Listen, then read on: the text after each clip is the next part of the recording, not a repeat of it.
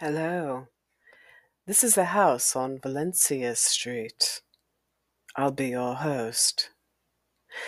I use explicit language.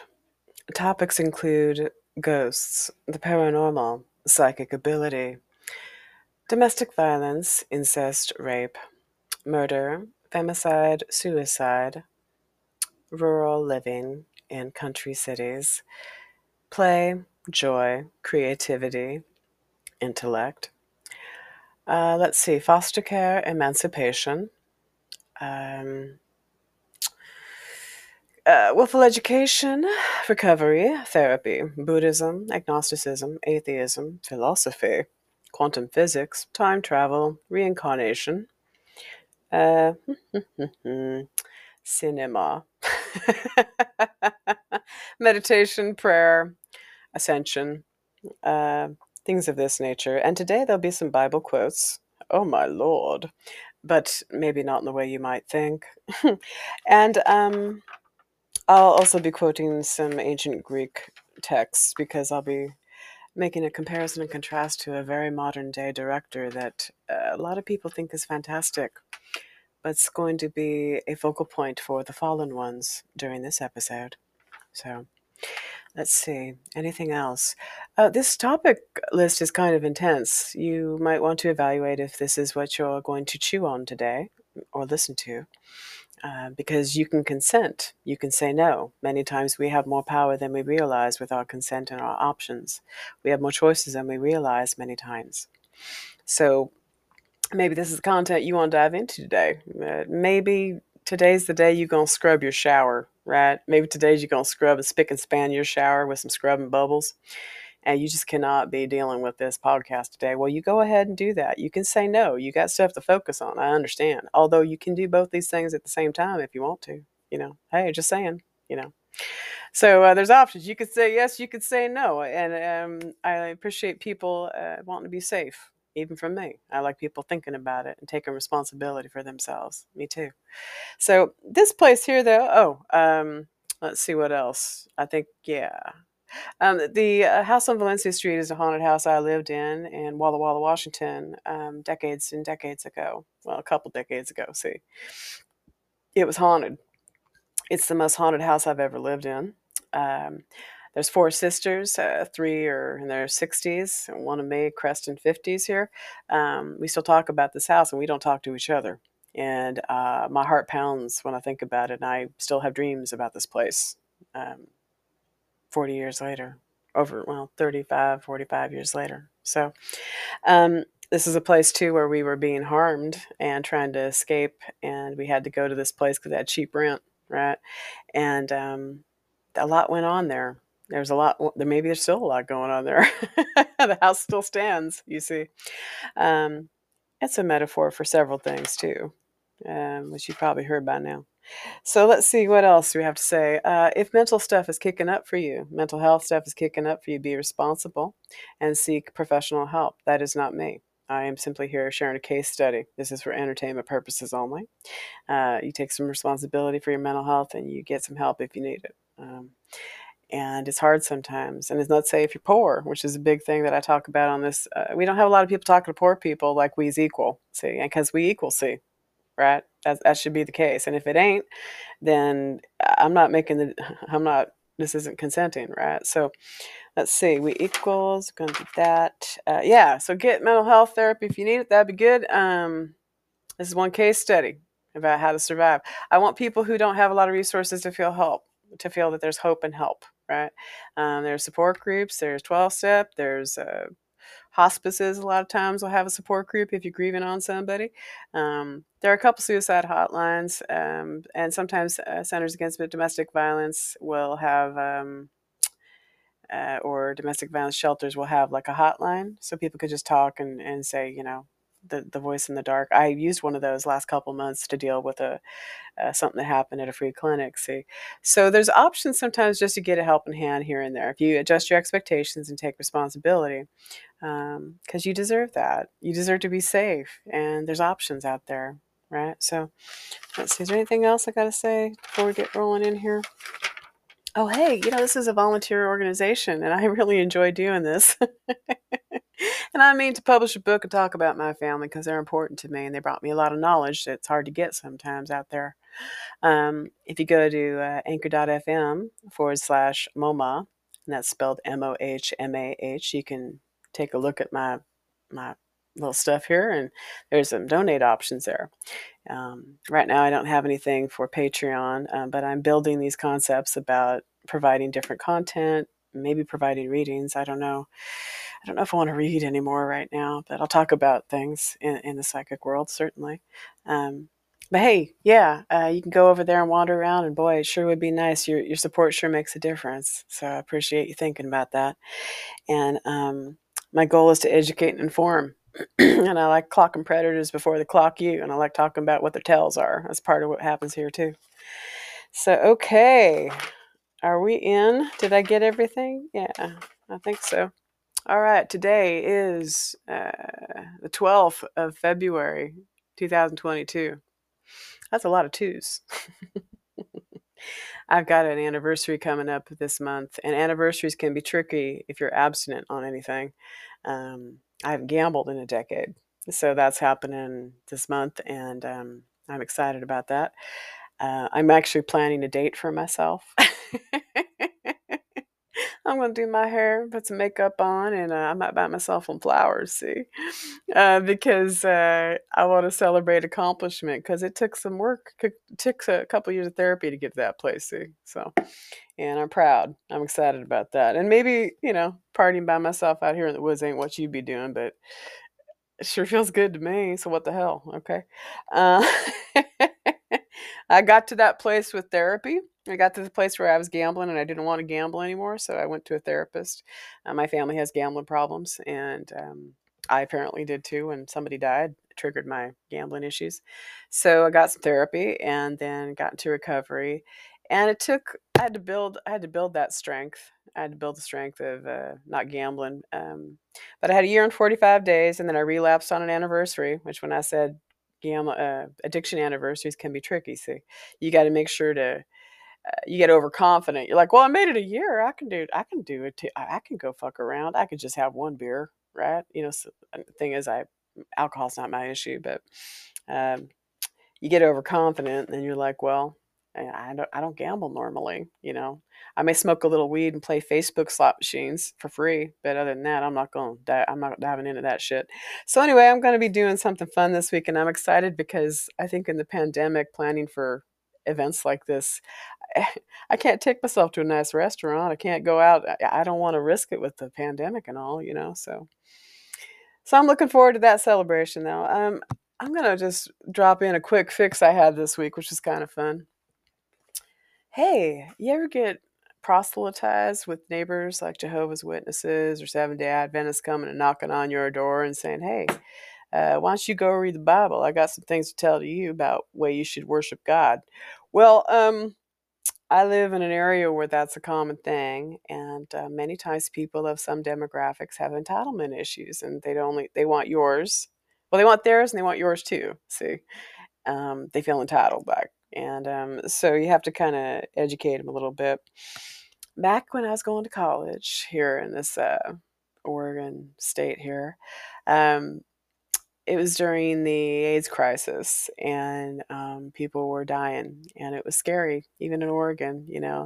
Liberal, conservative. It'd be more of a liberal town thing, but I knew people that died of AIDS during that crisis, and it was really hard watching them die and seeing all these, nitroglycerin stints for hearts and the melanomas and all this stuff. And anyway, are they melanomas? They were carcinogenic. Well, anyway, so part of that was I did a lot of active work in college to educate people about being safer, safest with their sexuality. Well, part of the active work I did was after I came out as a bisexual, sometimes some of this human sexuality or psychology college professors would want to have panels where they'd have, hey, this is a human sexuality class, and you got 300 kids who are 18 or 19 years old coming from bumfuck wherever. That's one reason I took human sexuality classes in college, was because I came from Walla Walla. And as it turned out, I was a bisexual babe and a feminist and a liberal. And, By the time I was done with that, I debated a Playboy representative on the college radio station, and I won that debate. By the time I got the end of it, but at the beginning, I was learning, right? Well, those human sexuality courses, I learned some stuff too, and I met some of my first gay and lesbian friends there. As I got mature and graduated college, I was secure in my orientation. So the college professors would have a gay man and a bisexual woman and a lesbian, and they'd be at the front of the class, and then 300 people would ask you questions about being gay or bi or lesbian or what have you. Um, and being that this was 25, 35 years ago, that was kind of new territory. I took a 101 gay and lesbian class. I got college credit as an elective in the women's studies department at that college. So and it was really interesting. It was a really fruitful class, actually. I learned a lot. So, getting back to this human sexuality class, you sit in front of class and they'd ask you questions about, well, do you have to have sex with a man and a woman? It's like, well, I'm monogamous and I've been celibate 2 years or whatever. And so we ain't all the same. We ain't all big hoe bags. But if you want to be big hoe bags, that's fine too. Don't slut shame. We're learning more about that. There's a fella that I used to go to these panels with, and his name's Dan. And if I know Dan, he'd be proud to have his name shared, this one, because he talked publicly about the fact that he was a Catholic. Well, yeah, he was a Catholic. He practiced in his own way, although he was gay, gay, gay, gay, gay, gay. He was gay, baby. And but he was also where he'd wear like a flannel shirt, and he had, he could do construction and stuff like that, and he studied the Bible. See, Dan did. And Dan had a scruffy little beard with some gray flecks in it, and he was a little bit nervous, a little bit nebbish, I think. No, that's the wrong word. I think I can say that better.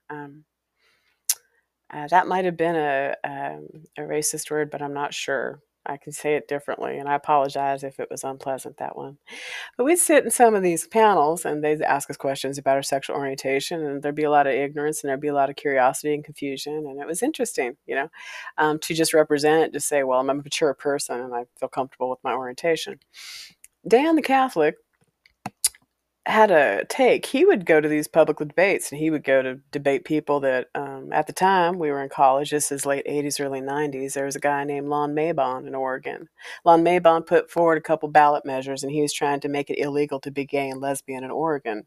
Well, I took offense to that because I loved some women, and I was monogamous, but I'd been in love with women. And in the early part of my career, I couldn't tell anybody that I was dating a woman who is a graduate student in English, and she was on the committee for women's advancement at the college, and she was the biggest brain. I couldn't tell anybody I was dating these people because of homophobia, and also I had to figure out how to be out, right? And also have a career and not be targeted, right, at that time in IT.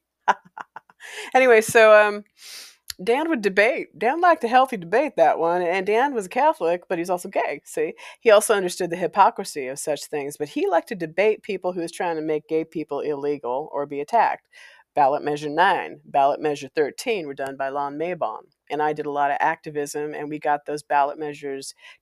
We made sure that they were canceled out and they failed. And a lot of gay and lesbian people did a lot of service work to make that happen. We had a lot of fundraisers, and it was actually kind of a fun time. I ended up getting asked out by a prison guard from Salem, as a matter of fact, at one of the No on 9 campaigns. I still got a button from that. She was into Reba McEntire, that one. She took a third at the gay games in D.C. that year. I don't mind alpha. Alpha's kind of fun to be around. I think maybe I'm kind of alpha too, so I kind of like somebody strong. Like I said, if I'm going to date somebody, when I'm going to date somebody, I kind of want to, if it was going to go on a wrestling mat, I'd want to not be sure who's going to win. And she kind of had that build. I was like, oh, okay. And she asked me out. I was surprised. And I was like, okay, sure. And our first date was at the women's basketball. I'm proud to say this. The first collegiate event that I attended that wasn't for work, because I worked in track and field when I was doing work study earlier. But the first time I ever attended a college game was after I graduated college, and it was attending with a lesbian date at the women's basketball team with a security guard from the state penitentiary in Salem, Oregon. But we weren't in Salem, Oregon at the time. But that was my first time I ever attended a college game, and I'm proud to say I didn't go to a damn fucking football game. Let me tell you what. Anyway, it was really fun. It was really fun to kind of be like, oh wow, there's strong women, and we're celebrating strong women. What the hell, right? So okay. Anyway, let's get back to the LGBT stuff. Um, Dan liked to debate, and he knew his Bible. He knew his Bible inside and out. So what I saw him do about 20, 30 years ago is when he'd get into these debates with these righteous people like Lon Mabon, who we had to deal with, who was trying to correlate being gay, lesbian, LGBT to pedophilia, bestiality. He presented petitions and ballot measures in Oregon in the late, like the early '90s, late '80s, early '90s, talking about how that's what he saw: gays and lesbians and trans and LGBT, asexuals. The whole back gamut of us. It ain't necessarily straight heterosexual white people who gonna get married and have 2.3 kids, right? There's all kinds of flavors in there. Okay, so anyway, part of that activism was that we go do these panels and people ask us all these questions. Well, Dan was a master at using the Bible to say what he wanted and to confront these people that were hypocrites. Leviticus was one of his favorite chapters and verses to go to town with. Well, I bring him up because he inspired me to do something this week. And even though I didn't follow through on it, I really enjoyed the process quite a bit. The Bible is a tool. The Bible is a man-made object. There's lots of Christians, there's lots of different types of faiths out there. Although I'll quote Annie DeFranco, any tool is a weapon if you hold it right. See, so you can use the Bible to say all kinds of things. If people going to tell you that who you is wrong, they're going to use it to hit you over the head. Because I'll quote Patton Oswalt: "If you like you some torture porn, that Old Testament, woo, that's quite a little doozy, that one." So, here's a couple things you can say to people if people are fucking pissing you off and they're trying to proselytize to you. Because I live in kind of uh, I live in an area that's kind of in the country, but it's also kind of there's some nicer homes out here. I don't know how to explain this. Well, I want to keep it general, but there's a lot of conservative Christians out here, a lot of Caucasians. As a matter of fact, I don't remember seeing anybody with dark skin out here in the 7 years I've lived out here, unless they were a migrant worker working on a farm, migrant worker. So that's this area here, and it's not that I prefer to be here; it's that I'm lodged in here.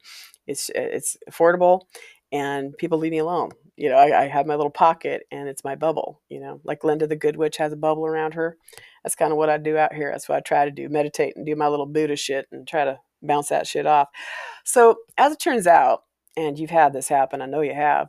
You ever get those handwritten letters from people from Jehovah's Witnesses or some other Christian organization that says, hey, we're going to target you. And for some reason, we're going to look at you and say, you need to be saved. And I can do that for you. Let me tell you what. So, have you read the Bible? Because the Bible's the thing that's going to do it for you, see? And let me go ahead and say I'll give you some scripture and shit. You should probably read this. And why don't I tell you that you should go to this church and do this? And I need to, save souls. So, join the club, would you? Proselytizing is the word for what they're doing there. So I've got so much data to talk about. I might do 2 episodes on this. This will be a part 1 or possibly of what I'm going to bleed into, because looking at the time here. Anyway, but let's get into this Bible quotes thing. Someone coming at you, trying to convert you. Well, here's some things you can say to them. I'm going to quote a couple Bible quotes here, so see if you enjoy a couple of these. If it's a woman coming at you, here's a Bible quote for that. Quote, I do not permit a woman to teach or assume authority over a man. She must be quiet. That's Timothy, chapter 2, verse 12. Or how about this one? Quote, for such men are false apostles, deceitful workmen, disguising themselves as apostles of Christ. That's Corinthians 11:13. How about this one? They have false... No, here we go. I'm start again. They have seen false visions and lying divinations. They say, declares the Lord, when the Lord has not sent them. That's Ezekiel 13:6. Or how about this one? Your prophets have seen for you false and deceptive visions.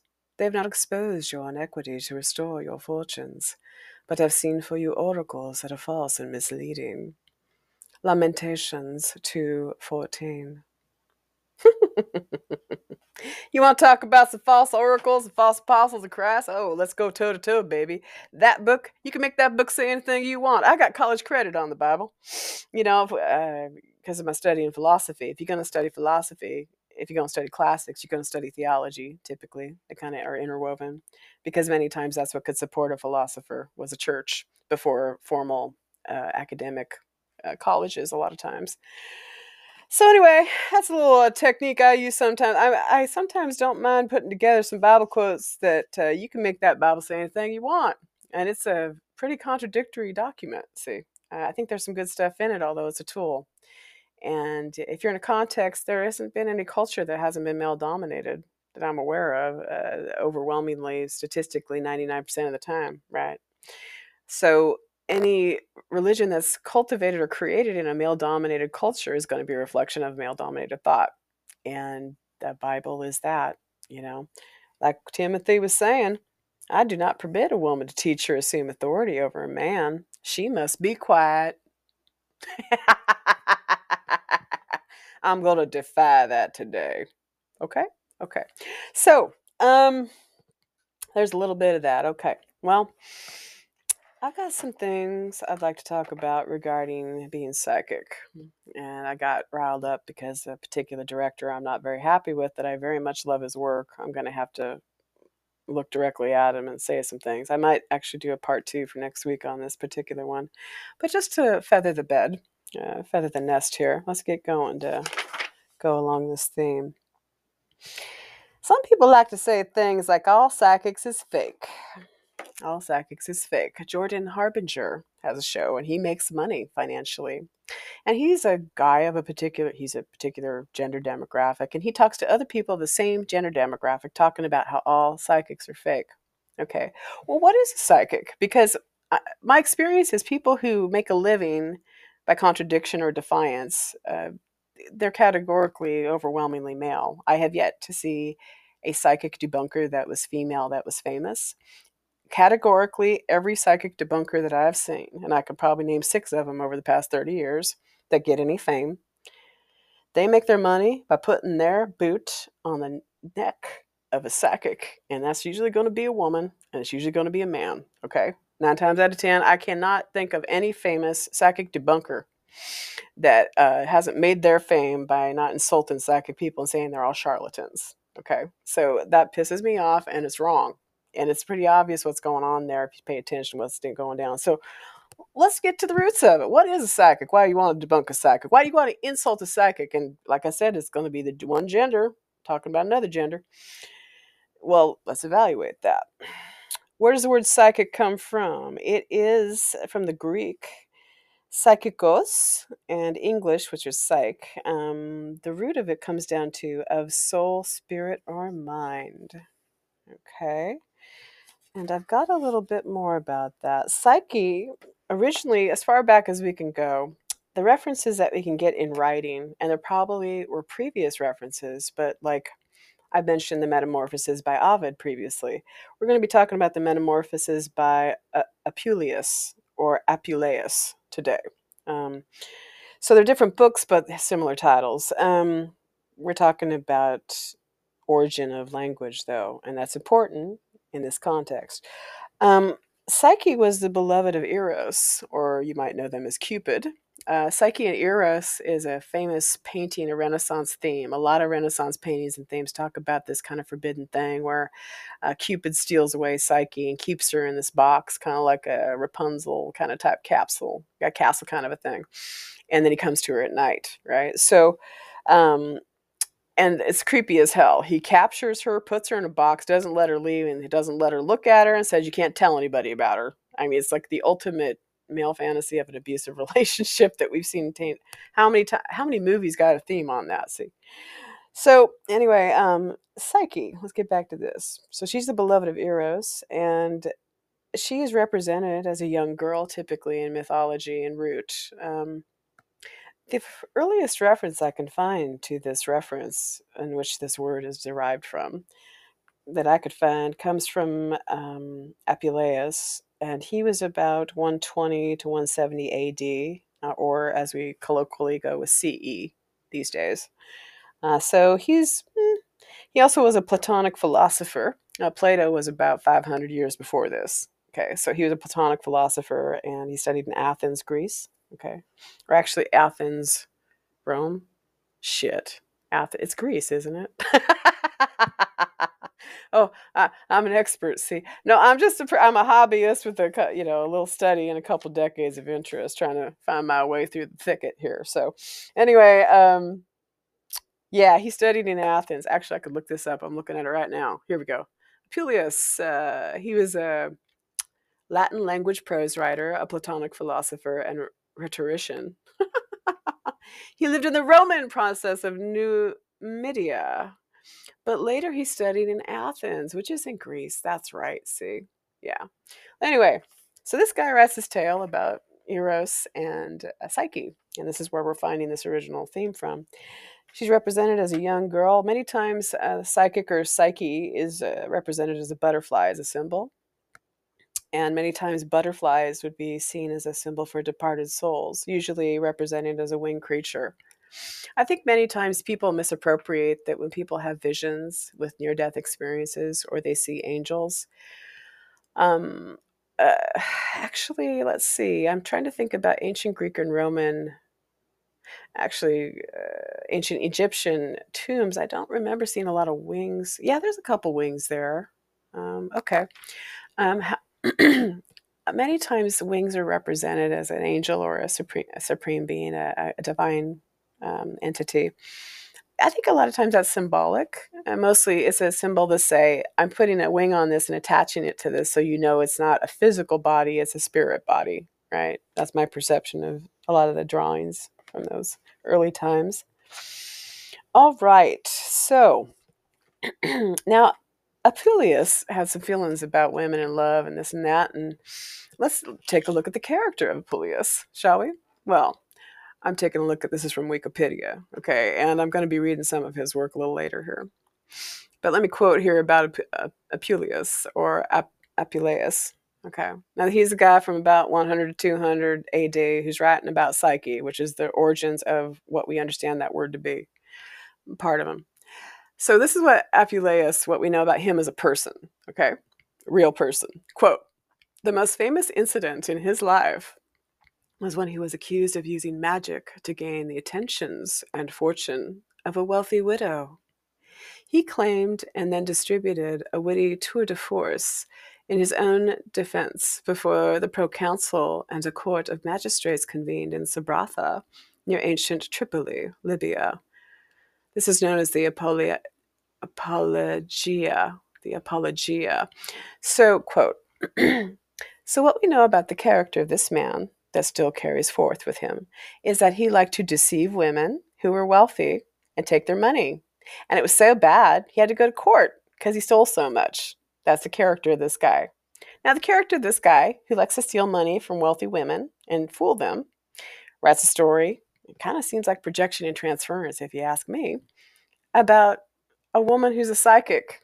And then he makes this woman a psychic, and she's this tale of psychic. And if you know the tale of Medusa, you could probably get a little sense of what's coming with her. Not a lot of consent going on, not a lot of choice, see. Why do we want to study Apuleius and his character, which is that of deceiving when it comes to psychic ability, and then compare that to anybody in modern day? Well, it kind of looks like he's working some stuff out that maybe he should have seen a therapist for, although we hadn't developed psychotherapy really as it's known today.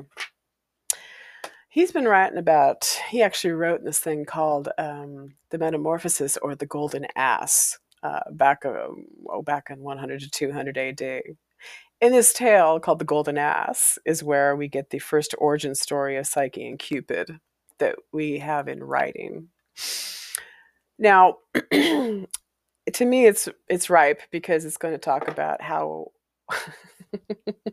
once we can take a look at what they do to her and what the psychic is perceived of and who's orchestrating that narrative, I think we can actually get a little more sure footing to accept people who really are authentically psychic from their own voice with a different storyteller, perhaps. Maybe I'm going to be one of those, perhaps, yeah? Anyway, I think we're going to take a commercial break and then I'll come back. I was just going to do the half hour and do it, but I think I'm going to have to talk about this fallen director. Anyway, there's juicy little tidbits coming up because they're kinky little bitches, let me tell you. One moment, please. And we're back. All right. When we tuned in last, we were talking about Apuleius or Apuleius. Apuleius. He lived between 1 to 200 AD. And he is part of the origin of what we understand the word psychic to be. His writing is the earliest writing we have of a story about psyche, psychic. The word psychic comes from. Now, much like the root of philosophy, the root word of that for thinking, similar roots can mean many things. For example, the word philanthropy, philanderer, philanthropist, philosophy, all have the same Latin root, but they mean different things, right? Especially philanderer and philanthropist. They're very different words, right? So, many times these words can have similar roots, but different meanings, right? And I'm trying to understand the word psychic, and I want to really dive into what the word psychic is. And as I'm digging around, I'm going, oh, this is why it's kind of fucked up, because the origin is kind of fucked up. See? So Apuleius is this guy who, way back when, writes this thing, but the most famous thing he's known for is using his magic and attentions and manipulation skills to seduce a woman who is wealthy, and then he is confronted and has to go to court for stealing a bunch of money.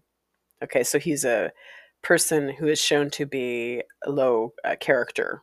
Okay, and that's his origin story. That's what we know about him. Now, the thing is, history is written by the victors, right? So hard to say if that was made up or not. But when we dig into the story, I think there might be a theme. So here comes Psyche and Cupid. How about that? Now, I was digging around. I was flipping through my Metamorphoses by Ovid, and I couldn't find a reference to this. So this is later. And I'm going to read to you how Apuleius conceives of this person called Psyche, which is the origin of this word that we know as psychic. Okay, part of it anyway. So this is coming from Apuleius, and it's from The Golden Ass, also known as the Metamorphoses, his version. Quote, in a certain city there lived a king and queen who had 3 daughters of surpassing beauty. The elder 2 were extremely pleasing. Still it was thought that they were only worthy of mortal praise. But the youngest girl's looks was so delightful, so dazzling, no human speech in its poverty could celebrate them or even rise to the adequate description. Crowds of eager citizens and visitors alike, drawn by the tales of this peerless vision, stood dumbfounded, marveling at her exceptional loveliness, pressing thumb and forefinger together and touching them to their lips and bowing their heads towards her in pious prayer, as if she were truly the goddess Venus. Soon the news spread that through neighboring cities, and the lands beyond its borders, that the goddess herself, born from the blue depths of the sea, emerging in spray from the foaming waves, was now gracing the earth in various places, appearing in many a mortal gathering, or, if not that, then earth, not ocean, had given rise to the new creation, a new celestial emanation, another Venus, and as yet a virgin flower. Quote, creepy as fuck. Oh, my skin is crawling. Okay, so this old pervert is talking about how the baby youngest child, so this baby itty bitty girl, is the sexiest, hottest love goddess in the fucking thing. Now, and also let's talk about, is it Botticelli? We all know the vision of Aphrodite, Botticelli, Aphrodite emerging from the sea foam and the waves, and she's on a shell, right? Now that reference goes before this reference. We can find examples of that story origin before this, historically. But here we're seeing a kick to that. If you've seen Botticelli's Aphrodite and there's all these people jumping around, it's a really interesting piece of work. this is kicking to that. So you're seeing some of this imagery right here. We are seeing different genders. We're seeing people observing someone who is beautiful, who is a child. So we're eroticizing a child. So this whole eroticizing the Lolita by Nabokov, this has been going on for centuries, huh? Decades, millennia. Well, millennia.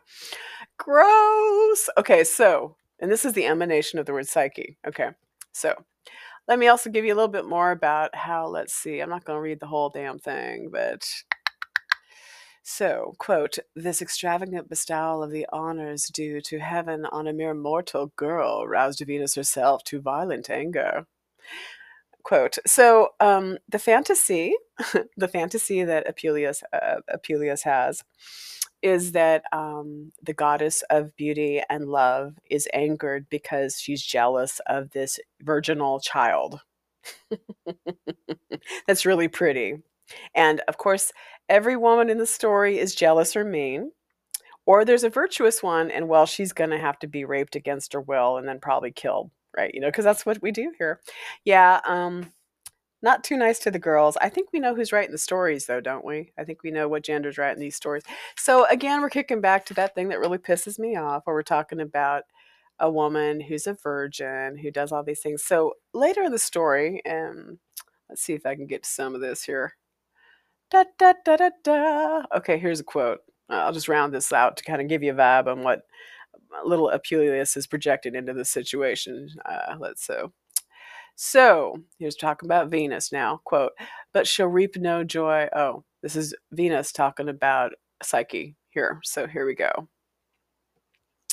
Quote, is a girl destined to die to tread the earth in my likeness? Was it nothing that Paris, the shepherd, who just an honest verdict was approved by the almighty Jove, preferred me for my matchless beauty to those of the other two great goddesses?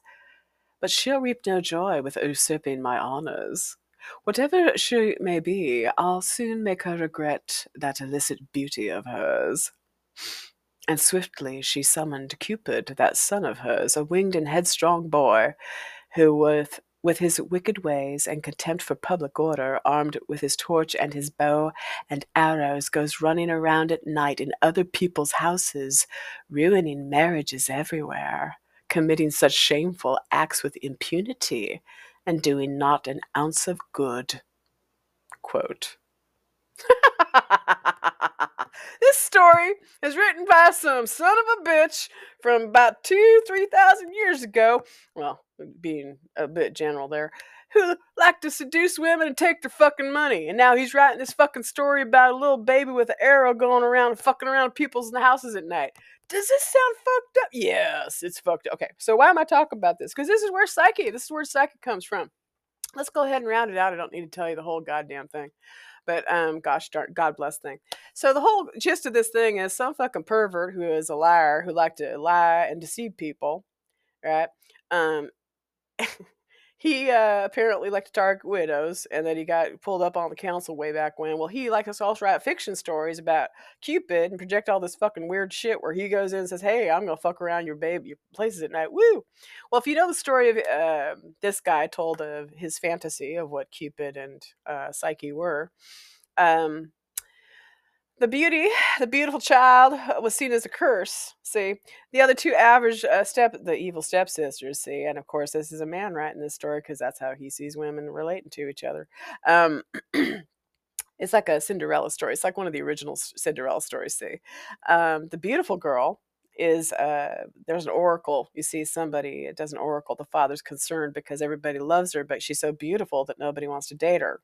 So her dad, Psyche's dad, says, "Hey, I got to talk to an oracle." And they say, "Oh, it's bad news. See, she's gonna have a husband, but he ain't gonna be human. See, he's gonna be a beast man. See, and yeah, she's destined to get pregnant with a beast man's baby. See, oh, it's not good news."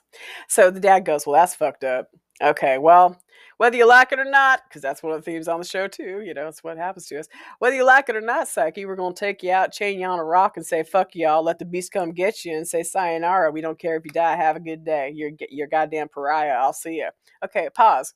So here we got in a story a virgin child, female, that is more beautiful and desired than anybody else, And well, she's cursed, see, so we're going to have to put her on a rock and just let him have his way with her because we're done with you. Bye bye. The empathy level that they show to women and their culture is stunning. Let me tell you what. Our culture, I guess we should say. So this guy has this whole thing. Well, this is the origin of the word psychic. Okay. And so when we look back at the word psychic, it comes back to the root of the soul or of the spirit. Here we go. From the Greek, of soul, spirit, or mind, right? Now, the corollary for the word psychic is anima in Roman. Anima, as in to animate, like that. Yeah. Okay. Now, why am I talking about this? Because the first thing is I want to think about what a psychic is, okay? And a psychic, as we see it in language, is defined by a man. And the furthest back reference we can find about the word psychic is defined by a man who also had a bad character and liked to steal from women who had money. Okay, that's the man who created the word psychic. Huh. Oh, okay. Well, that's interesting. Let's kind of pause. We're going to go shift now into this next part, and I've got so much data on this. I'm not sure I'm going to portray this the right way I want to. Um, so what do I want to say about that? My family comes from a long line of psychics, and I am a psychic, and I was born with it. And in my experience, feminine intuition and power is a powerful thing. And in my experience, the only psychic deniers that I see who are famous for making money, they're men. They're all one gender. I have yet to see. Now, the thing is, I'm not going to say categorically that it's all one way. What I'm going to say is, I think it's interesting that I've talked about studies that discuss empathy disorder in our culture, and that 1 in 6 to 1 in 7 is going to have an empathy disorder. Okay? People who categorically deny responsibility for themselves, people who lie, people who manipulate. That's what the characteristics are, right? DSM-5 talks about that, especially if you look at cluster B, if you look at narcissism, narcissistic personality disorder, DSM-5. So, well, that's real interesting. We're learning something with this field of psychology, right? And why is it relevant to identify empathy disordered or narcissistic people? Okay, because categorically, from that subset of 1 to 6 to 1 to 7 people in the general population, 4 out of 5 of those are going to be men. 80% or higher are going to be men. And that means that statistically, at least 1 in 10 people that you're going to deal with is going to be an empathy disordered male, statistically, in the United States on average. Okay, 10% of the population. This is the percent of the population that can lie, can steal, can cheat, and it's just fine with it. And they could do it to dozens, if not hundreds of people. Okay, well, that's very interesting. What would the characteristics of somebody who's got empathy disorder? Someone who can lie and steal, perhaps? Well, that's very fascinating. Someone who's manipulative, right? Okay. Okay. So we know that there's a category of people, and we're educated enough to know that there's a category of people that are going to do that, and that they tend to lie and manipulate. Well, here's an example of an old writer talking about his version of a virginal child female that's so beautiful that she just can't be with anybody. So she's going to have to be tied to a rock, and a beast is going to have to rape her. And then later she gets put in a closet, and she can only have this thing make love to her at night, and then she has a beast baby, and none of this is with her will, right? Okay. And the person writing that is the guy who is most famous for being accused of using magic to gain attentions and the fortune of a wealthy widow. A man who's manipulative and steals, potentially lies, so badly that they had council confrontations at the time that are documented with this guy. Okay. So the narrative is being written by a guy who likes to fool women and steal money. Okay. Okay, well, let's do a little bit more comparison before I kick into the fallen one here with this director. Right? Okay. There's a guy named, the former guy. There was a presidential guy who liked to talk about toilets. Quote, you got to flush your toilet 10 times, 15 times. What's going on with the toilets? Quote, this former president was saying. And as it turns out, just in the last week, and today is February 12th, 2022, it turns out that his aides and witnesses said they repeatedly had to take flushed documents out of the toilet. You know, if you were doing classified and top secret stuff and flushing it down a toilet, or eating it, or ripping it up, or getting it stolen down at Mar-a-Lago or wherever the hell you're storing it, Boy, I might overcompensate by talking about how toilets everywhere need to be flushed, and I might overcompensate by talking at several rallies about toilets way too much, right? Isn't that interesting how guilty people tend to do that? Yeah, they tend to have give. They tend to have gender, race, and socioeconomic demographics a lot of times when it comes to privilege. Okay, well, now we're shifting. Okay, feel the seismic force shift. I'm not going to give as much attention to this as I probably want to. We are now entering into the fallen ones. The fallen ones. Doo, doo, doo. This is for the people that you respected and admired, that you have been moved by, that have changed your life in some way. And then as you've matured or learned more information, you realize that there's a flaw or some harm and that you can't ascribe to it anymore. Right? So, for example, you get full knowledge and then you go, I can't support you anymore. I gotta let you go. An example of that would be Dr. Oz he's going for Republican office, and Dr. Oz is someone who I've got his book, You, the Owner's Manual, and a couple other books. He's produced some really great books. Some of his weight training techniques, I actually remember going and doing my weight training techniques at the big gym I used to go to, and I loved going there at 6 a.m. because that's when if you want to see real bodybuilders working out, join a big gym that like a university gym. If you're an alumni, you can get a membership, and especially if you go to the gym where the athletes train go, and you go there at about 5, 6 in the morning. You want to see the big boys play? That's when you go. If you into weight training, I have now and again through my years, but the times that you go see, I remember being surprised because with my schedule, I'd go early in the morning because I sleep odd hours, so sometimes I go as soon as they'd open up, and then I go to sleep. And 5 or 6 in the morning, though, repeatedly, when I was really doing my tough nuts, working out 6 days a week, eating cottage cheese and stuff like that, being completely ripped and stuff like that. I go in at 6 a.m., and that's when all the big bodybuilders would be there at the gym, and you'd see these massive refrigerator-sized people, benching 400 pounds, size of a small car, and you're like, what the heck? Well, maybe a motorcycle, yeah, something like that. A gold wing, well, maybe, yeah, pretty fucking big amount of metal there. But it was fascinating to go in there because everybody's stretching, and I'd be doing my, because I was building, and before I got my power blocks, I had the 5 to 50 pounder power blocks, and now I'm working with is it like 5 to 25, 20 pounders, my incline decline. But anyway, yeah, if you want to go watch a bodybuilder like the size of Arnold Schwarzenegger working out at a university gym where the athletes go work out, $1 million gym is probably a good place to go. And sometimes if you're an alumni at a university, they'll give you special deals to get access to their gyms. My university does. So you get a cheaper membership discount. Although I don't go to it so much because I'm not in the same city anymore. But anyway, I digress. So the fallen ones. Here we go. Well, let's see. There's a new movie coming out. Well, actually, let me tell you about a fella. Let's see. There's a director I rather admire. You know, he speaks a foreign tongue. This one, or a tongue different than mine. He speaks a language different than mine as his root. He comes from a country called Mexico. This one, and he has a lot of access to myth and storytelling. He's a good storyteller. This one, he's made some movies that still touch me and terrify me. All of his movies have themes of monsters, you see, monsters being loved. It's interesting. It's always a male monster, and it's always a beautiful young female loving them. I wonder what he might be working out there.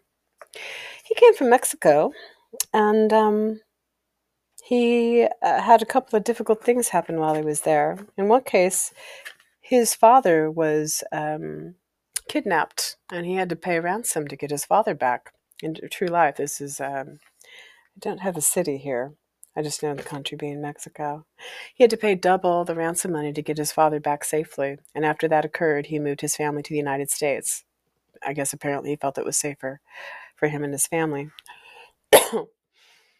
This director was married to a woman named Lorenzo Newton. He was married to Lorenzo Newton for 30 years, and they had a couple daughters. Lorenzo Newton is a veterinary doctor. She also was a film and art director in Mexico. And they met in 1986, this director and she, in school. So they'd been together 30 damn years. Can you believe that? 3 decades. And they had a whole family. And she supported him through several movies. And from what I'm reading, there's a bit of Polly Platt and Bogdanovich going on here, where Bogdanovich stomped real hard on her and didn't give her due credit. And people are realizing that Polly Platt did a lot more than she got credit for because, well, sexism, see? Um, Now, this director, well, in 2017, he dumped his wife of 30 years. See? Yeah, and he married a woman named Kim Morgan. Now, Kim Morgan's 17 years his junior, a lot younger. He changed models. He dumped the 30-year wife and got a wife that was 17 years younger than her. And also, the first wife was brunette. Second wife was blonde, blonde, blonde, and she's had some work done. You can see that. Now, I don't want to shame. I don't want to appearance shame, although they're very different looking women. Okay. And he can choose to do that. He could just go ahead and dump his wife of 30 years and their kids and go ahead and go to this different model, which is what he did. Now, Kim Morgan likes to be married to directors, apparently. Kim Morgan was directed to. She was married to a different director, Guy Madden. That was the other director. And apparently, Guy Madden and Kim Morgan did work together on a couple movies, a couple different movie festivals. I think I saw something about Telluride, but I'm not quite sure on that. I have to confirm that. It was definitely a movie cinema organization. Canadian. Yes, that's right. Guy Madden, they're Canadian, or he's Canadian from Telluride. They did some work together. Well, they got divorced, and then she married this big famous director that she's with now. Now, this big famous director who dumped his 30-year wife and upgraded to the blonde model. And boy, she likes to marry directors, that one too, apparently. And let's see.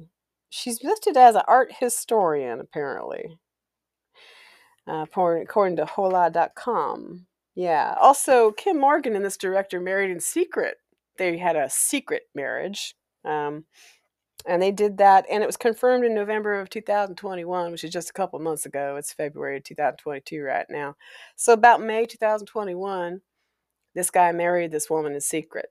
Okay, now granted, he's a famous person and he's been targeted and kidnapped, so I can imagine why he'd want to keep his private life private. Although, hell, if I just dumped my 30-year wife and was upgrading to a woman nearly 20 years my junior who's skinny, little blonde, I might do that too.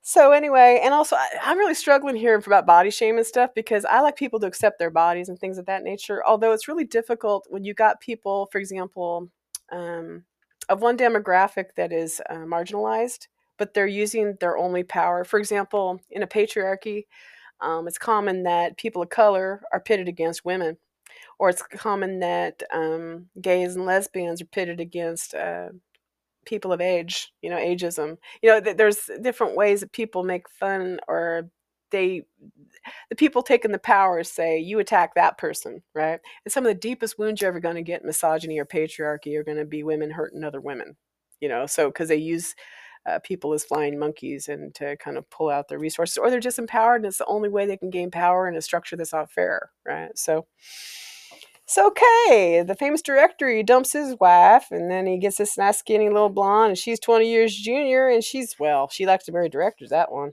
Okay, well, let's take a look at that. He's got a new movie coming out, and his new movie is about psychics. And I heard this director, he was interviewed by Terry Gross, see? And Terry Gross is talking to, and every time he talked about the word psychic, he used the word charlatan or manipulative, mentalist, magician, right? This director referred to a couple different experts when he was coming up with his work. Let's see, who did he refer to? I heard him talking to...